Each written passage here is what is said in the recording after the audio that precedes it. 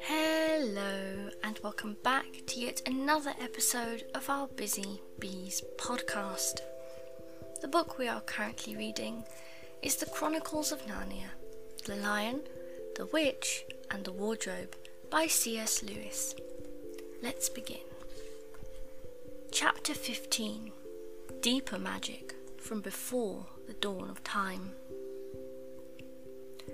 While the two girls still crouched in the bushes with their hands over their faces, they heard the voice of the witch calling out, "Now follow me all, and we will set about what remains of this war. It will not take us long to crush the human vermin and the traitors now that the great fool, the great cat, lies dead." At this moment, the children were, for a few seconds, in very great danger. For with wild cries and a noise of skirling pipes and shrill horns blowing, the whole of that vile rabble came sweeping off the hilltop and down the slope, right past their hiding place.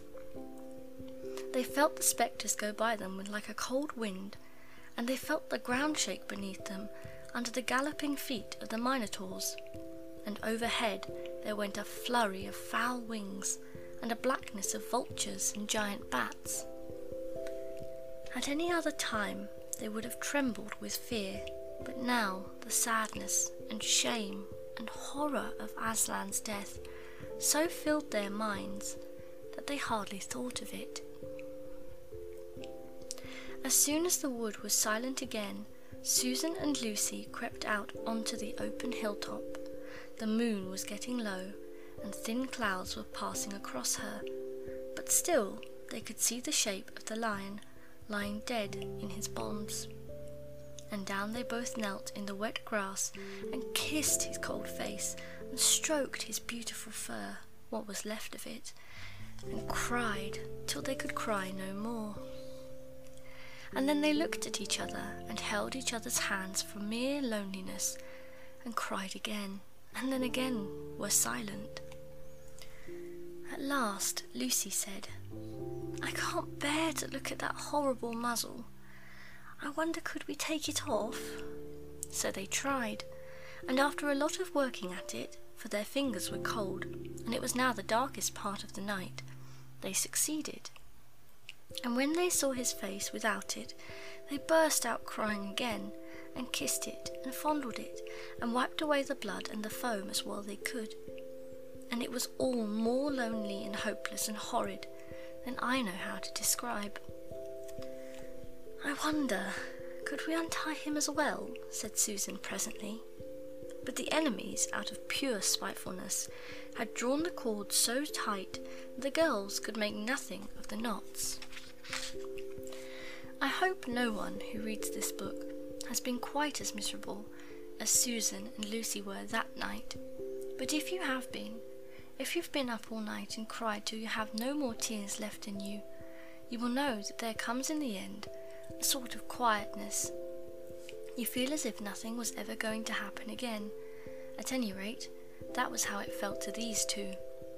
Hours and hours seemed to go by in this dead calm, and they hardly noticed that they were getting colder and colder. But at last, Lucy noticed two other things. One was that the sky on the east side of the hill was a little less dark than it had been an hour ago. The other was some tiny movement going on in the grass at her feet. At first, she took no interest in this. What did it matter? Nothing mattered now. But at last, she saw that whatever it was had begun to move up the upright stones of the stone table. And now, whatever they were moving about on Aslan's body.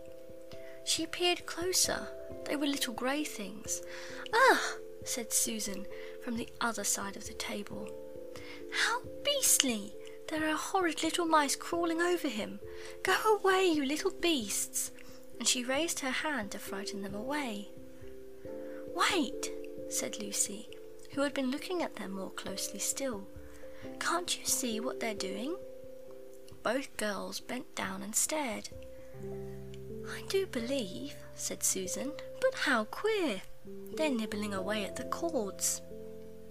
"That's what I thought," said Lucy. "I think they're friendly mice. Poor little things. They don't realise he's dead. They think it'll do some good untying him." It was quite definitely lighter by now. Each of the girls noticed for the first time the white face of the other. They could see the mice nibbling away, dozens and dozens, even hundreds of little field mice. And at last, one by one, the ropes were all gnawed through. The sky in the east was whitish by now, and the stars were getting fainter, all except one very big one low down on the eastern horizon. They felt colder than they had been all night. The mice crept away again. The girls cleared away the remains of the gnawed ropes. Aslan looked more like himself without them. Every moment his dead face looked nobler as the light grew and they could see it better. In the wood behind them a bird gave a chuckling sound. It had been so still for hours and hours that it startled them. Then another bird answered it. Soon there were birds singing all over the place. It was quite definitely early morning now, not late night. "I'm so cold," said Lucy. "So am I," said Susan. "Let's walk about a bit." They walked to the eastern edge of the hill and looked down. The one big star had almost disappeared. The country all looked dark grey, but beyond, at the very end of the world, the sea showed pale. The sky began to turn red. They walked to and fro more times than they could count between the dead Aslan and the eastern ridge, trying to keep warm, and oh, how tired their legs felt. Then at last, as they stood for a moment looking out towards the sea in Cair Paravel, which they could now just make out, the red turned to gold along the line where the sea and the sky met, and very slowly up came the edge of the sun. At that moment they heard from behind them a loud noise, a great, cracking, deafening noise, as if a giant had broken a giant's plate. "What's that?" said Lucy, clutching Susan's arm. I feel afraid to turn around," said Susan. "Something awful is happening." "They're doing something worse to him," said Lucy. "Come on." And she turned, pulling Susan round with her. The rising of the sun had made everything look so different. All colours and shadows were changed, that for a moment they didn't see the important thing. Then they did. The stone table was broken into two pieces by a giant crack that ran down it from end to end, and there was no Aslan. Oh, cried the two girls, rushing back to the table. "Oh, it's too bad," sobbed Lucy. "They might have left the body alone." "Who's done it?" cried Susan. "What does it mean? Is it magic?" "Yes," said a great voice behind their backs. "It is more magic." They looked round. There, shining in the sunrise, larger than they had seen him before, shaking his mane, for it had apparently grown again, stood Aslan himself. "Oh, Aslan!" cried both the children, staring up at him, almost as much frightened as they were glad. "Aren't you dead then, dear Aslan?" said Lucy. "Not now," said Aslan. "You're not a... asked Susan in a shaky voice.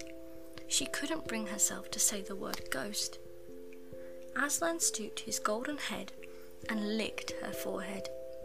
The warmth of his breath and a rich sort of smell that seemed to hang about his hair came all over her. "Do I look it?" he said. "Oh, you're real, oh Aslan!" cried Lucy, and both girls flung themselves upon him and covered him with kisses. "But what does it all mean?" asked Susan, when they were somewhat calmer. "It means," said Aslan, "that though the witch knew the deep magic, there is a magic deeper still, which she did not know. Her knowledge goes back only to the dawn of time. But if she could have looked a little further back, into the stillness and the darkness before time dawned, she would have read there a different incantation. She would have known that when a willing victim who had committed no treachery was killed in a traitor's stead, the table would crack and death itself would start working backwards. And now—" "Oh yes, now," said Lucy, jumping up and clapping her hands. "Oh, children," said the lion, "I feel my strength coming back to me. Oh, children, catch me if you can." He stood for a second, his eyes very bright, his limbs quivering, lashing himself with his tail. Then he made a leap high over their heads and landed on the other side of the table. Laughing, though she didn't know why, Lucy scrambled over it to reach him. Aslan leaped again. A mad chase began.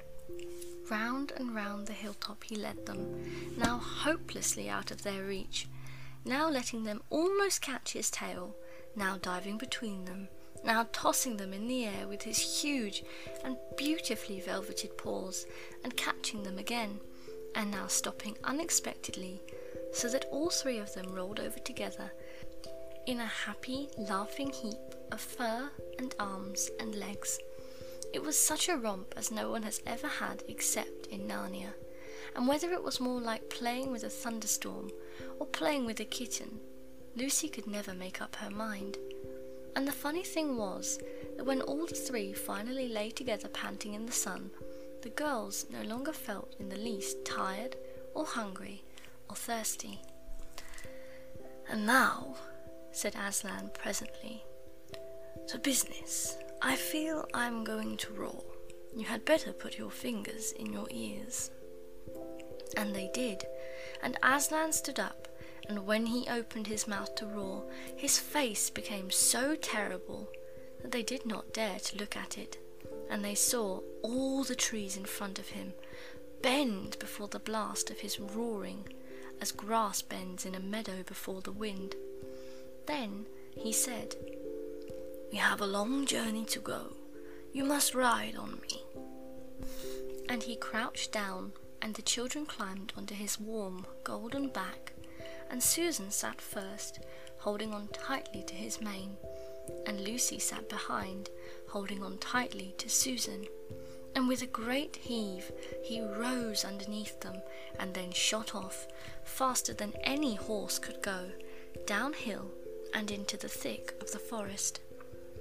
That ride was perhaps the most wonderful thing that happened to them in Narnia. Have you ever had a gallop on a horse? Think of that, and then take away the heavy noise of the hoofs and the jingle of the bits, and imagine instead the almost noiseless padding of the great paws.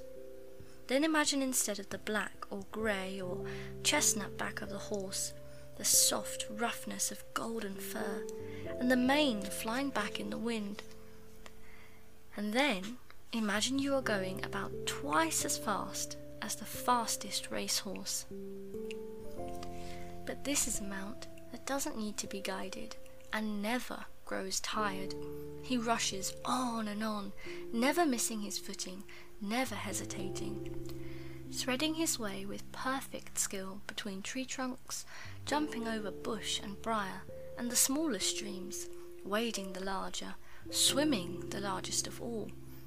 And you are riding not on a road, nor in a park, nor even on the downs, but right across Narnia in spring, down solemn avenues of beech and across sunny glades of oak, through wild orchards of snowy white cherry trees, past roaring waterfalls and mossy rocks and echoing caverns, up windy slopes alight with gorse bushes, and across the shoulders of the heathery mountains, and along giddy ridges, and down, down, down again into wild valleys, and out into acres of blue flowers.